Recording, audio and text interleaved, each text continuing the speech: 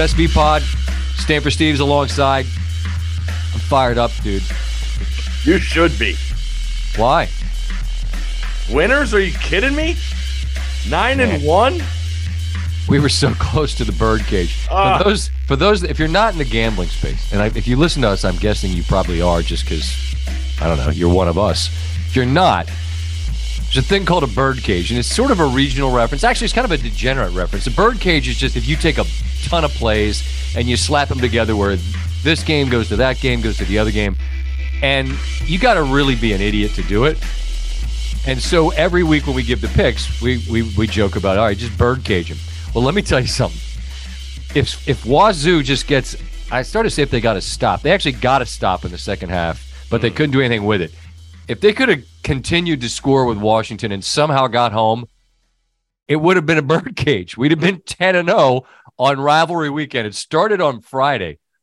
And the funny thing is, I love Mississippi State, and for some reason, I just didn't put it in there. And I thought, you know, when you love a pick and you don't give it, and then you become convinced that it's bad karma or something. You know what I mean? Yeah. Like you missed your window, or most of you just pissed because it won and I didn't give it. But then Friday we start 4-0. Then Saturday, it was close, man. It was really close to going 10-0. Did you hedge? Never. Good man. I knew you didn't. I just had to. Here's how this goes. If you're smart, you probably hedge, because at some point you've got so much equity already that you just take some off the table.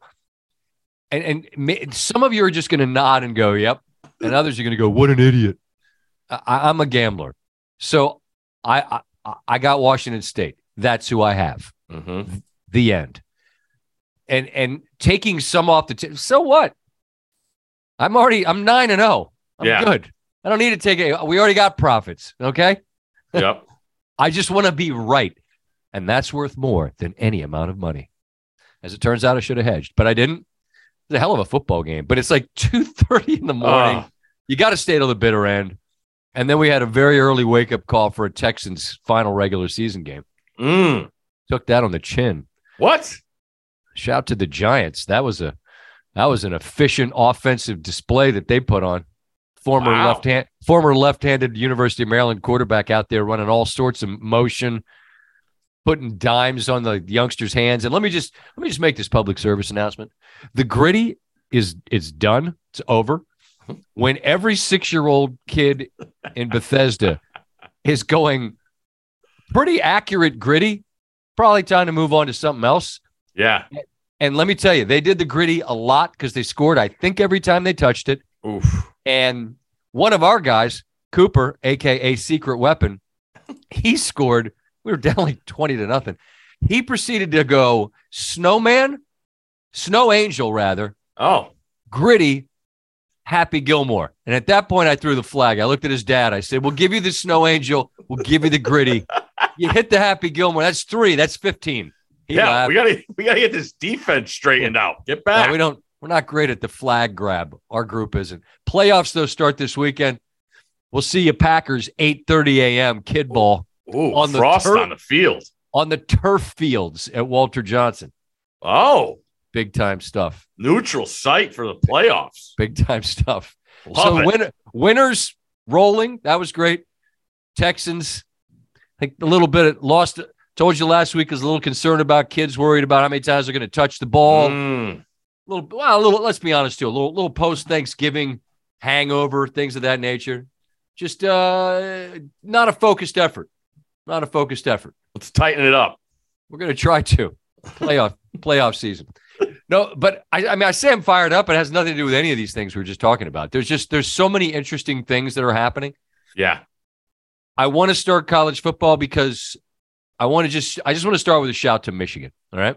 Mm-hmm. Good for you. That's really and good for you is such a patronizing thing to say. Mostly, if somebody says that, I think they mean the opposite of that. I think they really mean you is what I think. But Michigan had to take such incredible satisfaction in what they did, because for a year after they won, all they heard is how much it pissed off Ohio State and how they had to live with it for a year and how it affected the whole state. And now you got to come to our place. Going to be a different song. Okay. You want to know what? I believe that. I thought Ohio State would win. Instead, Ohio State missed a ton of chances in the first half, I think, to really separate. They let Michigan hang around, and then Michigan bodied them in the second 30 minutes. And to beat them that way and send their fan base reeling, you guys just don't handle it well. You don't have much adversity, but boy, when you face it, you're terrible at dealing with it. But it had to be so satisfying. And Bruce Feldman has a great story about how Michigan took a look in the mirror and realized, okay, we're not going to out-talent them. We can't just do a whole bunch of RPO stuff. You know what we're going to do? We're going to figure out how to gain 5 yards, block it, and do it over and over and over. And they left with a resounding victory. And winning last year, you ended the 8 straight losses. Winning this year, and it feels like the whole conversation is different. That's how it seems to me. I just wonder how you digest it all. Well, you talk about, on the Michigan side, what was awesome, Scott, is the way they did it. They physically manhandled them. Second year in a row. Wore them down. You see the big plays. I'm sitting there watching the game with our guy, Chief. Chief came over watching the game. And after the flip pick, when Michigan has the ball, right before Edwards breaks the second one, I'm telling you right now, they are leaning on him, and he's going to bust another one. And then the next play, he goes the distance. And going into this game, I talked about it last week, watching Ohio State in person, I really wondered about the physicality of their offensive line because Michigan, you saw it. C.J. Stroud, a little different when there's guys in his face, and he's not just sitting there going from, first option, second option, third option. Guys in your face, it's a little different to be a little harder to be accurate when you have that. So I just thought the idea of how they did it, and the other guy was J.J. McCarthy. I mean, it's not pretty. It's 12 for 24, but I see 3 tutties in there, 263 yards. The hitch route that they broke, I thought was a huge play because you could start feeling, all right, Michigan's going to struggle. They can't get the run game going. And now if they go down 2 scores, they're going to have to throw it. And on the other side, I mean, plenty was made that Jim Knowles was going to be Ohio State's defensive coordinator. We talked about him ad nauseum the offseason, during the season. And I'll tell you, I was surprised. I mean, to bring that many guys up against the run and leave those guys one-on-one, and then for Michigan to combat that and say, okay, we got confidence in our guys. We're going to throw this thing. And between the scheme and then the DBs for Ohio State, I mean, when the tight end hits the wheel route up the sideline, you see it from the end zone. The safety just jumps the out. That wasn't a coverage zone. That wasn't a break. He just guessed wrong. And that's just doing your own thing. And Michigan caught him with the eye candy. And I couldn't be happy for a group of guys, because the other thing is too, I get home, I'm watching game day, and they're on the field. I mean, it is an Ohio State PR, public service announcement. Herbie's singing the fight song. We got the band on the field. We got senior day. And then, of course, Fox with their noon kick. It's actually 12:15. So let's turn it over there and watch 15 more minutes of Ohio State's band, seniors, whatever you could bring to the table, Ohio State positive. And then finally, they did a great job, I will say, just getting that camera on Harbaugh where he's peeking out the tunnel like, are we going to play this game or what? We're rearing to go. And finally, Michigan takes the field, and it was great. It was great. It was so impressive. So impressive because now when I look at it, Scott, you want to talk about the bid bag horseshoe. Oregon went there last year with a couple guys out and gave them a dose. Yep. And now Michigan comes in and gives them a dose. And the opposite, no one loves trolling people more than Ohio State fans. And the bird seems to be a little quiet with a lot less activity from people in the great state of Ohio. Well, that's the thing. Like, you guys have been so good. And you have been so chesty with good reason. You had every reason to talk your crap. Mm-hmm. And you did. And you loved rubbing it in their face. You peacocked all over the world when your guys won. And again, you're supposed to. You guys were awesome. You dominated. you got to eat this because you enjoyed the hell out of 8 straight, and this is 2 straight for them, and you guys are yelling about Ryan Day. You're mad at him. What's wrong with you people? You think it's a birthright? You guys are great every year, and you'll be great next year, and you're always great. And after winning 17 of 19, you've lost 2, and it's like the end of the world. But you can't complain about Michigan fans enjoying this when all you guys did was piss on their head for 8 straight years because you dominated. Well, now they've won 2 in a row. So now they get to do that. And you have to eat it. Or you can be mad and be mad at Ryan Day. You don't get to win every game. No one does. And you win more than almost anybody because you're great. But now Michigan figured out a way to win a couple in a row, and it makes it fun. That's what makes rivalries great. I got to take something that matters to you. I got to win games that matter to you, not just to me. Can't just be me. Got to be you and me. And those two, for a long time, it was hammer and nail. Well, Michigan's got the hammer at the moment. And you know why? Because they didn't decide to get rid of Harbaugh. And there's a lesson there. There's a lesson there. See, folks? You give a little bit of rope. You have a little patience. You ask a guy who maybe needed to be humbled. Take a look in the mirror. Okay? Figure out what you can be better at. Figure out a different way to do it. They gave him that chance 2 years ago. It looks like they're going to be in the playoffs 2 years in a row. You're at Florida State. You guys wanted Mike Norvell gone. You guys were you were spinning in the mud, man. You guys couldn't stop firing coaches. And we got to fire Norvell. No, you got to shut up. You got to let him work and give him some time. And son of a gun. What do you know? Looky who's in whatever they're ranked. I don't even know. And yeah, they lost 3 games this year. I watched the Clemson game. I think I had them in winners. Probably. Good first half. Had a couple of mistakes late in the half. Couldn't hang on. Lost to Wake when Wake had it cooking. Had a bad loss at NC State. That was a tough one. But regardless, at the end of this year, you beat LSU to start your year. You beat Florida to end your year. And you've got the arrow pointing up.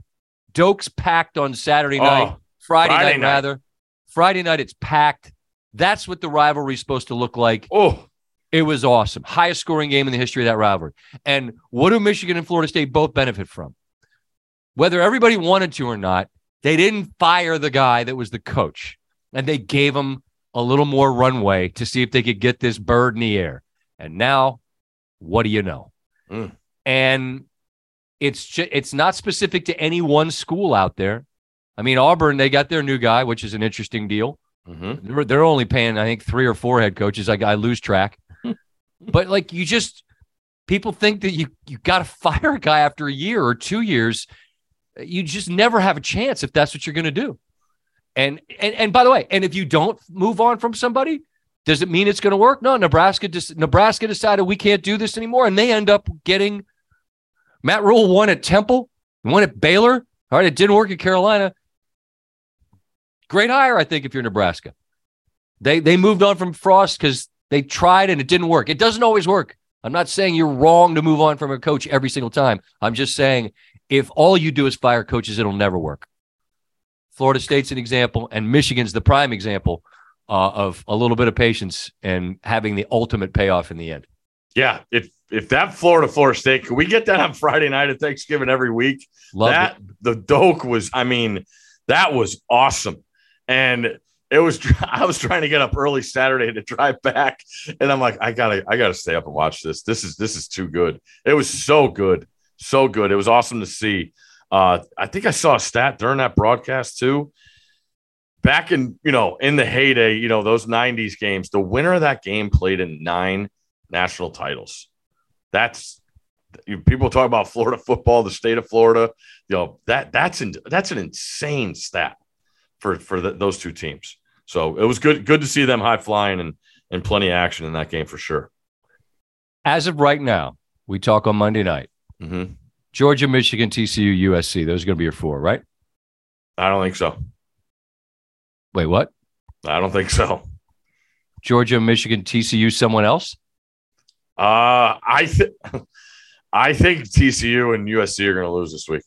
Okay, well, I'm talking about right now. Oh, yeah. Oh, 4, yeah. Right. Those are the 4. Okay. Now, see, Whittingham, by the way, is just smiling and going, oh, so this game's pretty much over, right? You guys have decided USC's winning. You know we beat them already, right? You know that? Yeah. Okay.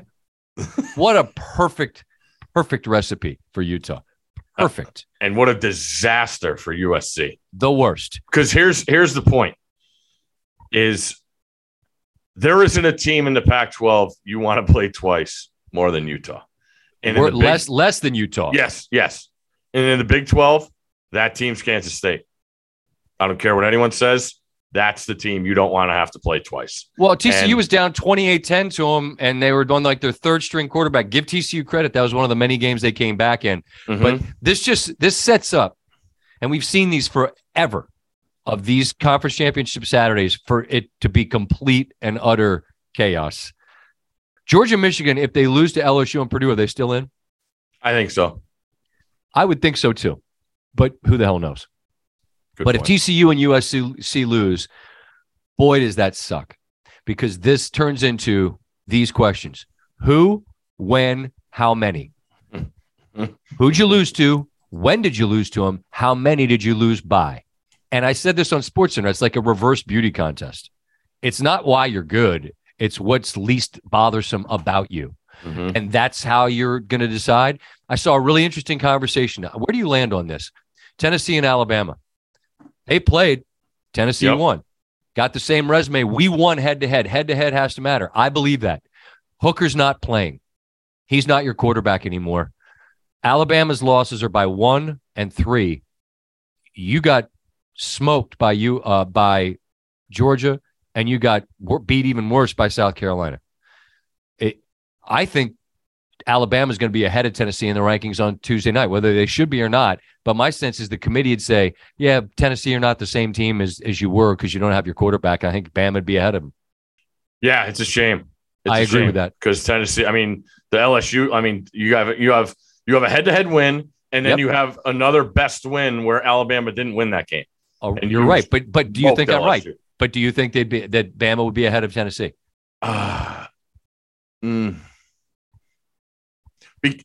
It's all Hooker. He doesn't play for you anymore. Yeah, but we just won 59-0 without. That's him. a great. No, you're right. You know, listen. In a perfect world, the fact that you beat him should be the differentiator. I just wonder the questions: who'd you lose to? When did you lose to him? How many did you lose to him? Mm-hmm. And then that's when I say, well, you know who we didn't lose to? Alabama. When we played them at our place. Exactly. How many? By 3. It was enough. I'm not trying to talk out of both sides of my mouth. I'm just saying you just go in a circle. And that's just one comparative, Tennessee and Alabama. Then you got like Ohio State. Well, we only lost once. Mm-hmm. Well, who'd you beat? Who's your best win? At Penn State? That's the best win you got if you're them. Yeah. Who'd be favored if Ohio State played the other team? Probably Ohio State. I didn't pick a team here, but I'm trying to pick who's the other one-loss team you're going head-to-head with if USC loses. I don't even know. Yeah. That'd be a hell of a thing to lose the way they lost on their home field and then sneak back in as a result of chaos on Saturday. And that's what I would say. You're begging for that Ohio State, because then you could get Michigan in a rematch like 3 weeks later. That would be the best case scenario. You don't have to wait a whole nother year to play them. And then you can beat them, and then you get to feel great again. Yeah, exactly. So they're starving. Hey, our guy Dan Wetzel, did you read his thing? I thought it was awesome what he said. And he said the top 4 should be already set. Why should USC, if it loses in a conference championship game, fall behind Ohio State because Ohio State didn't even reach a conference championship game? That's a reasonable question to ask. So I think it's great, because here's the other thing, what I'm rooting for, Scott, and what we've been succumbed to a bunch in these previous years was the SEC dominance. If this 4 remains, we got 4 conferences represented. That's awesome. That's exactly, and it's two new teams, which is funny. USC's they're not Cincinnati. They're not an outlier. They're USC. But they look, and I was dead wrong because when we talked about the possibility of them making the playoff this year, I completely dismissed it. Yep. I thought they were so bad on defense last year that there was no way they could even be as good as I knew Caleb Williams was. And we've been watching him like kids for local Gonzaga. Like he led our show off when he beat DeMath as a sophomore. Mm-hmm. The best thing I saw was like a bomb to win the local WCAC title game. Is that what that? Yep. That's what that was. I think. Anyway, we've known he was good, but like he's at a different level now. I mean, you saw. I think it was Peyton. Sean Payton was on with Cowherd. Called him generational. The kind of guy that they might change the way we do the like has to go to a lottery out in the NFL. Maybe he'd be the kind of guy you change the way you approach things. He's that good. You and I both a month ago said he's the most valuable player in college. He's going to win the Heisman anyway. Mm-hmm. I think as he should. I agree with that also. I never thought, as good as I knew he was, that they'd be good enough defensively in a league I thought would be better, and it has been to get here. And they're a win away from making it, which is incredible. Well, they've dominated the ultimate neutralizer in the sport, and that's turnovers. I mean, it's what is it now, 24-4? Yeah, and that's like the smart people that are way smarter than me know, regression to the mean and not sustainable. You're right, but part of that's just the way you play the game. Are you going to stay plus 20? What? Of course not. You never. They've lost one fumble.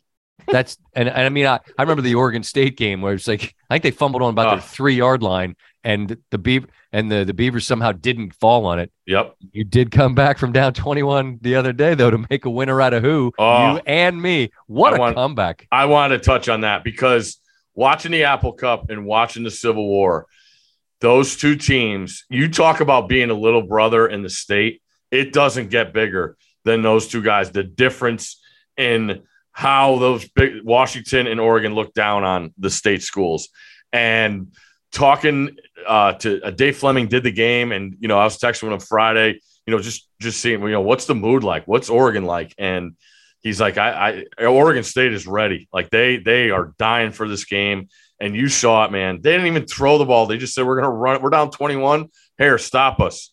And that was the most incredible part of the comeback, Steve.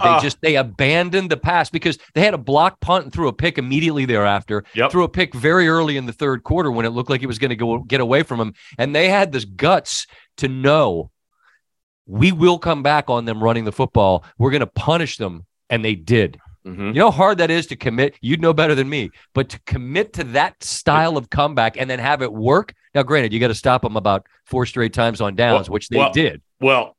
Also, the punter dropped the ball in the 1. And also, you went for it on your own 29-yard line, Coach Lanning. Again. And I'm telling this metrics, whatever people want to talk about, they cost themselves the season. Going for it on 4th down against Washington 2 weeks ago, and then doing it again here. That team should be in the playoff. The metrics. Whatever. I'm all done with it. But it's not even football. It's not. Man. Well, I mean, I think at that stage of the game, they felt like they had the grease hot, and they were cooking, and they could afford to be aggressive, and it blew up in their face in the worst possible way. But anyway, I think you and I are on the same page about K-State had TCU down 18, didn't win that game. Utah did beat USC. We get rematches this weekend. If you're penciling either TCU or USC in as winning this week, I would just caution you against doing that. It's a lot. 60 minutes is a lot left, separating you from a spot for sure at the table. Yeah, and the dynamic of USC playing Friday night, I mean, that's just now you're going to – I mean, the conversation, if they were to, lose and that conversation starts swirling for the whole day Saturday. And then you got TCU the first game on Saturday. Good Lord. Lord. That could if they I want it to be what it is just because it's new teams and we don't have to try to figure out Tennessee, Alabama, Ohio State. I don't even know who else it would be. I guess TCU because they'd only have one loss. And you say, well, wait a minute. So why are we out? Correct. How's that work? Our one loss in the conference championship games worse than Ohio State's one loss on its home field? Like, you know what I mean? It's like, how do you differentiate? Who's your best win? All right, we got a laundry list. Here's who we beat. I just that, and TCU's flat out got screwed in years past in this thing. Yeah, in terms of getting jumped at the end. So I want them to keep their spot in part because of that. Well, if those are the 4 teams, the only people that want them all to win more is the committee. No doubt. I mean, that's then to have to explain how you made your mind up. But man, from Thursday night in the Egg Bowl, oh, what a game that was! Is everything the Egg Bowl could be until Saturday night on the Palouse, late on the East Coast. Man, the football was awesome. It's just the sport goes by way too fast. But good God, Thursday night to Saturday night, that's just everything that you could possibly hope for rolled into one.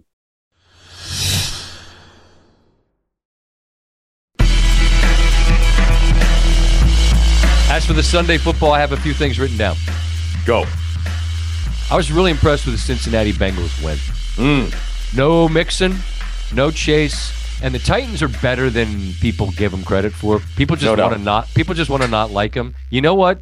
You know who respects them? People in the NFL. You know why? Because they know how hard it is to play against a team that runs the football and plays defense.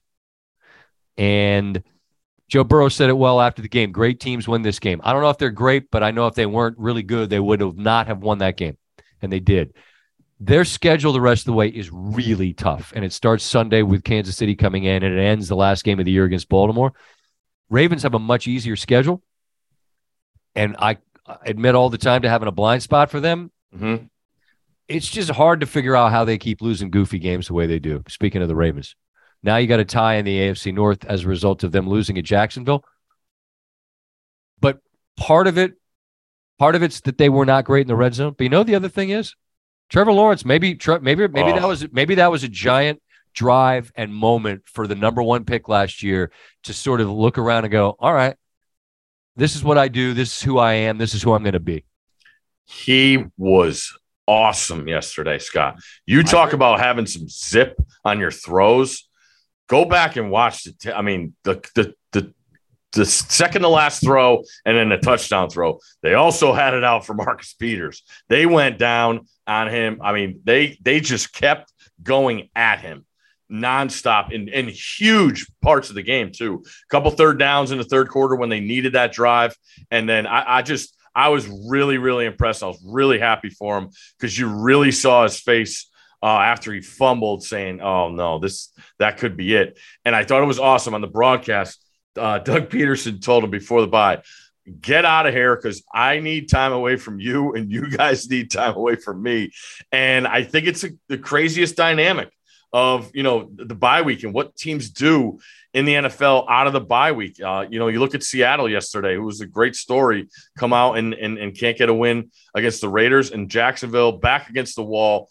Last drive, they could do it, and they go down and do it. But Trevor was phenomenal yesterday, and he took that step with some throws, man. That's not a rinky-dink defense in secondary he was thrown against. So credit to Peterson and that staff for having the Jags ready. But you know what they had to do? They had to survive a Justin Tucker kick. And I was thinking about this. He's on a list of one. There's one kicker in the NFL who, when they got that completion to the tight end Oliver, and you looked at line to make and you did the math in your head, and you're like, this is 67-ish yards. And then he's the only guy that in your head you go, he's going to make it. Off the get, I thought too high because you need that thing. It's got to be a bullet. Yeah, and that's why those get blocked all the time because you're right. I mean, those kickers know exactly where it is, and I just thought that the trajectory, Scott, was a little too high off the foot. You're the expert on trajectory when it comes to our golf expert and our golf coverage. But you know what I noticed? I watched it back. He did. They step off and do their steps. He got like 4 steps. Their line did a great job. Like he gave an extra run up because it's it would have been the longest kick in NFL history, and it was dead on, and it comes up a yard shy. And what a scene that was. Yeah. But there was just so much baked into it with the Ravens having another lead, the Ravens getting to the red zone, having to settle for field goals, Trevor Lawrence being the guy that, from the time he got to Clemson until he was the number 1 pick, people thought you tank to get a guy that good, you know? Yeah. And there was a drive that mattered against a team that's going to be in the playoffs. And he was fantastic. And we love Hasty because he's always shown up on fantasy rosters, but they didn't have ETN. And I'll tell you right now, he was a difference. He never went down on first contact. And like I said, those aren't any chumps on the Ravens defense. You got Roquan Smith and Queen coming at you. That guy was so elusive yesterday and made some huge plays in critical spots for them. It was interesting because that was a great game. It really was. And after the game, Peterson, well, actually it was Monday that Peterson said that ETN could have gone back in, but they didn't. I think Hasty looked so good. Yeah. They just thought, let's not risk it. I mean, he is in the last month, he's become a guy, but Hasty was certainly a big part of the reason why they were able to hang in what was a really entertaining football game. The Philadelphia offense I want to talk about, because Jalen Hurts is just, I said earlier I was wrong about USC. When Philadelphia took him, I thought, I don't know if he's going to be a guy. And part of it's because he's not that big. I met him once and I was like, wow, you're a big dude, but you're not that tall. And I don't mean he's Kyler Murray, not that tall, but I thought in my head, I thought he was a little bit taller. And I just underestimated what I didn't know is what a pro he was going to be. Yeah. Everything about that dude's approach, I love. He is such a, everything about the way he messages and owns mistakes and talks about being like, this was good, but not good enough, left money on the table. Like he is so real about all of it. And he's so hard to deal with because that O-line and that scheme, they block everything. Like if you watch this on Sunday night, Hasselbeck had a great demonstrations of what they do to you, how they stress you. And the thing about him running, he had 130 rush yards in the first quarter on Sunday. If he could get 20 by putting his head down, he'll take 17 to not get hit because he knows he's going to get that 3 on the back end. It's like he always seems to make the smart decision because if he's going to run that much, he just isn't going to be taking shots because that's the one concern, isn't it? You just don't want to put yourself in harm's way and playing in the NFL. But I don't know, man. I don't know how you beat that team. I don't know how you beat that team in January. I really don't. A couple things. He's probably my favorite athlete in the sport because of how he handles himself off the field. It is so awesome to see his demeanor, but he has this confidence about himself. All of it. He wears his frustration on the field. You could see, I mean, you go back to that loss against the Commanders, which I think is the best thing. They'll never admit it, but it's the best thing to happen for him because of getting humbled the way they did. I think it really, really refocused the team, and I think it was perfect.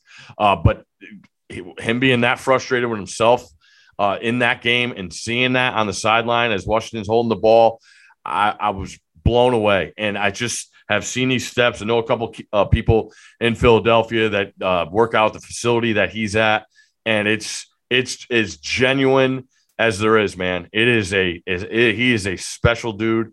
And you look at his path, and what he's been through.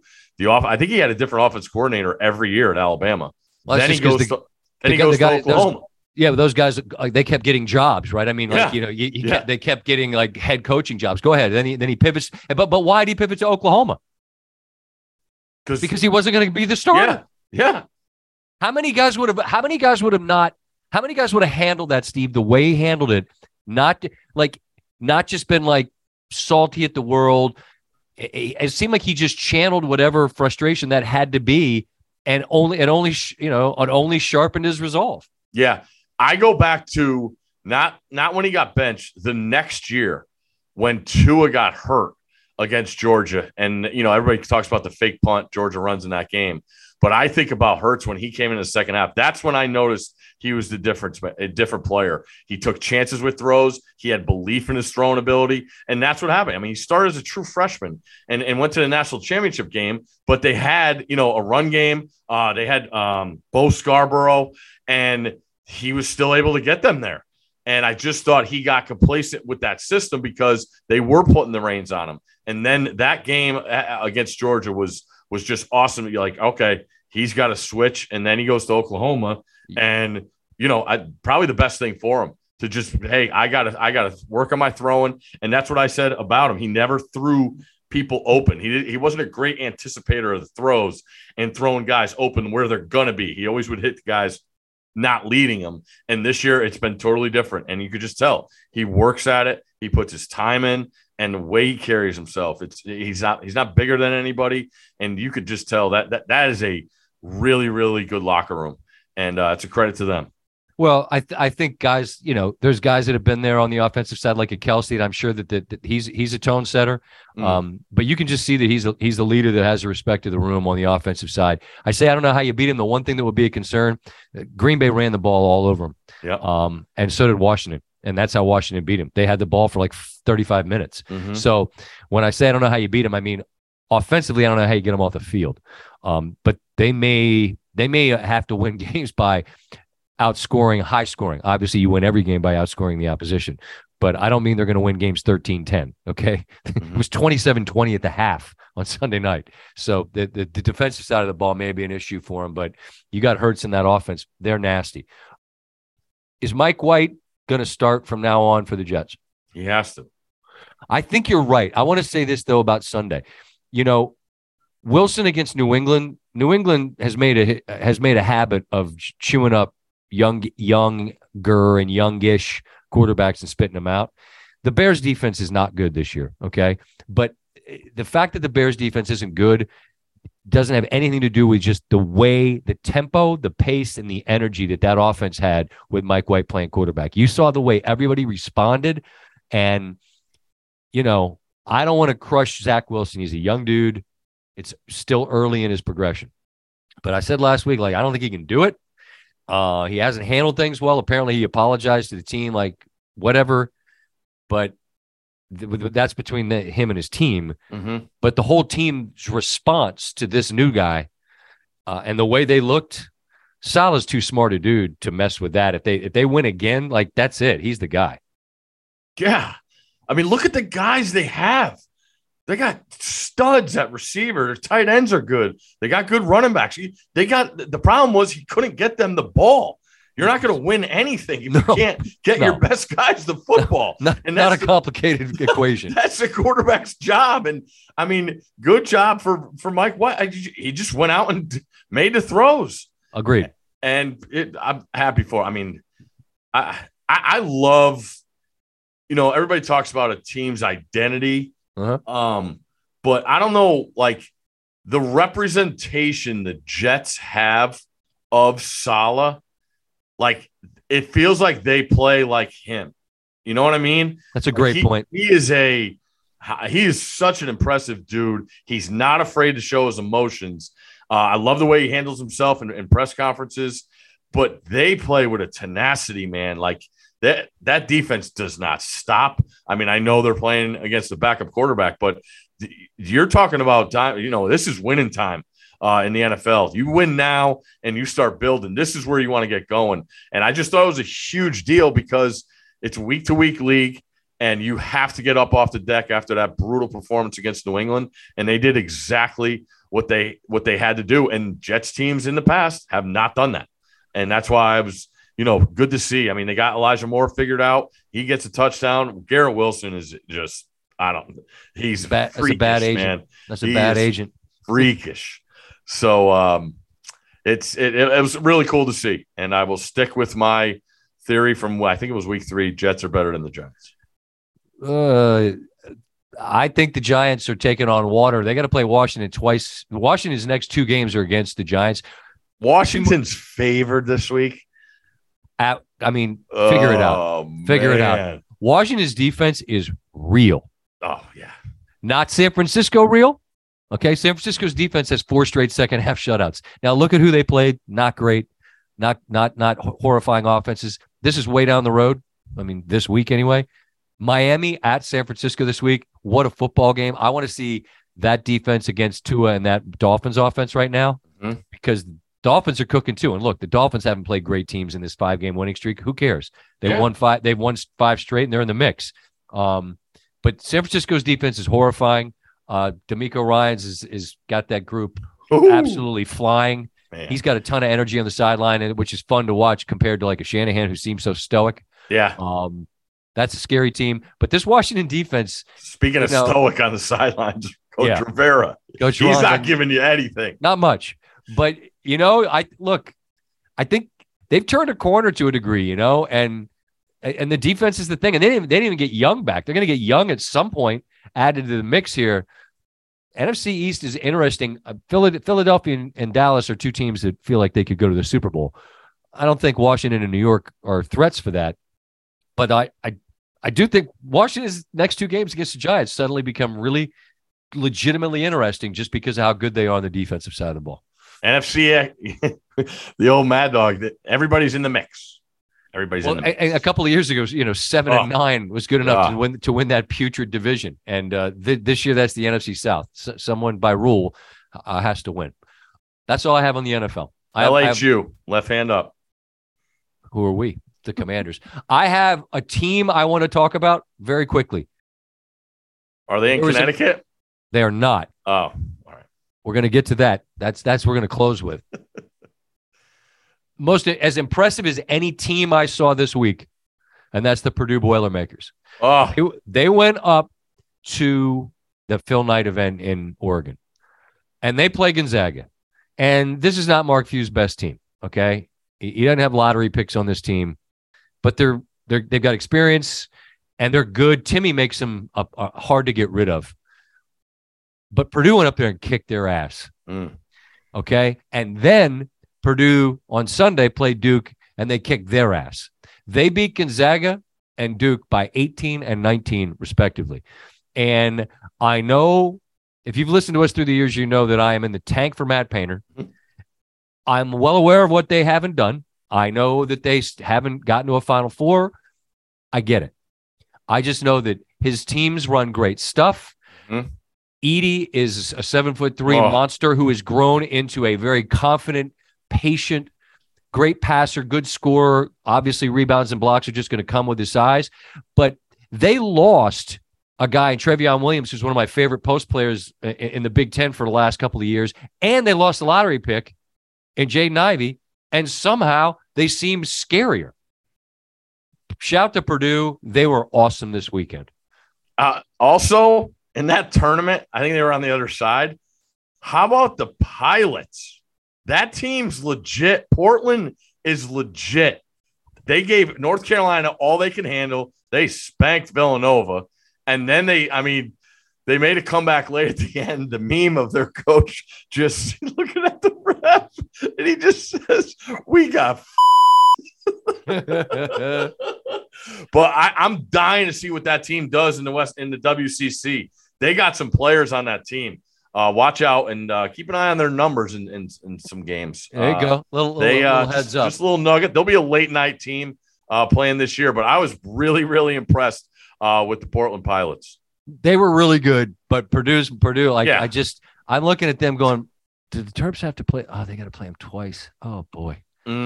They got this little point guard named Braden Smith, who was he was a 3-star. Okay. He's a 3-star. Sure he is. But all he does is get them into everything they want, exactly when and how they want to run their stuff, man. They were spooky. That was a scary sight. It's pretty crazy though, Scott. Like when you think back, and I just think Purdue is the perfect example. Like I look at Stanford. Andrew Luck wasn't able to get to a Rose Bowl. He leaves, and somehow they find it in the team to get to, they lose a star, and Purdue feels like that, where it's like, all right, we don't have the guy that got out of any trouble. We don't have the alpha. But I'll tell you right now, we're going to play as hard. Everybody knows their roles. And I just feel like that I think the coach knows that he has confidence in these guys, and they trust him, and they know, different guys are going to have chances to win games. I love that dynamic, and we don't get it a lot, especially in that sport, because everybody just leaves. Yep. So that's one thing they got going for them. he's definitely had more talented teams, but this team is scary because everybody just know they don't care who scores. They're just going to go make it hard on the defensive end, and they get it done offensively. So yeah, for sure, they were really impressive. I mean, Edie against Likely. I mean, oh man, you talk about a man against a boy. It was something to see down on the post. It got ugly real quick. Well, he's an enormous human. And again, he stuck around for a few years, and he's just playing with a different patience and confidence now. Yeah. Sure glad we get to play them twice. They were the most impressive team I saw. I think the most impressive team you saw, I think you probably saw Thanksgiving morning. Is that fair? Yeah. Ansonia's Chargers got it done. Down 10-0 at the half. It was a lot like the Michigan game. Didn't look good early. Went down 10-0 early. And methodically got it done. Got a huge touchdown before the half and rode the run game in the second half. Pitched a shutout in the second half against a really good Naugatuck team. And shout out to Coach Brock and the staff. It was awesome, man. Going up there to Naugatuck, it was that for the first time in a while. They were very confident. They had won last year, but everything you want in a high school football game. Multiple thousand people there. Great atmosphere. It turned out to be beautiful. It was like beautiful morning, huh? Sunny all day. It was a lot of fun. Well, and this is the level of just it's just my friendship and the admiration I have for you and what I know that means to you. I'm sitting in the Keys, and my family is like, "What are you looking like?" I try to do my best. Don't have my phone, and mostly I didn't. I wasn't in my phone. Thanksgiving morning, a lot of refresh on Twitter, number of different accounts. And I'm getting like Ansonia's down 10-6 to Naughty. Yeah. And then I want to say it was like 12-10. I'm like, here we go. Yeah. Here we go. I don't know what our kicking game. I don't know what we're doing there. It's fine. It's not a priority. I'll tell you that. Look, if we score sixes, we don't worry about the ones so much. No, the kicker plays wide receiver and he plays safety. So there you go. Yeah, it's a triple threat, 5-tool player. But I mean, I've never been there, and but I know what it means to you. And so, as much as you can be happy by proxy, like I was thrilled. I was thrilled for you because I know you've lived that life. I saw some great pictures on social media. The smiles on their faces. What it must mean if you're a kid from Ansonia to beat Naughty on Thanksgiving Day, and it's obvious it means a whole lot. No doubt. Can I just add one thing about this past week and weekend? I wish you would. Shout out to all the people that get up around 6 or 7 in the morning. I don't know how you do it. I did it for about 4 straight days. You talk about being toast. And our schedules are totally different. We're getting home, 2:30, 3 in the morning. So we don't see the 6 a.m. hour much. Why were you doing that? I got the kids. So obviously they're early risers. They usually get taken care of, and I get up to bring them to school. But I mean, they're not afraid to get up in the 6 o'clock, 7 o'clock hour. Let's go. Between going to, run some errands. I mean, the game's at 10 a.m. Thursday morning. And then Friday morning, I got them. That's at 7 a.m. And it's just like trying to stay up to watch these games too. I was like, man, these people, I mean, teachers, all you out there, I haven't seen 6 a.m. in I don't know how long, but boy. And then, to get up to drive, I'm just like, man, I don't know how you do it. Shout out to the early risers. Oh, man. I'm a night owl myself. Yes. So I don't have no understanding of that. Get to a lot more productive days, though, if you do get up. But. I will say this. The mornings when I'm up really early, I always have that one moment of energy in the middle of the day where I'm thinking, I got so much done. There's still so much day left. This is awesome. Then like 8:30 at night, you're just like, done. Can't, out of gas. Yeah, it was like 9:30. I'm like, man. Kaput. The only thing that kept me up Friday night was the energy in Tallahassee. That game was phenomenal. Nah, there was no going to bed there. But it was as advertised. It was an incredible week of sports. It was nice to have a bit of time off to tap out, watch it from afar, not have to be on after, hand out, 9 winners free of charge to the people. No big deal. They're free. They are free. And Sonia wins over Naughty. Got our playoff matchup for the Texans. I mean, we're in a good spot here. So We're grateful for it all. Appreciate you all out there, including us in your commutes or while you do the dishes or while you're just sitting around bored. It's we appreciate that as well. So we'll see you here back this time next week, and enjoy your week, and we'll talk to you then.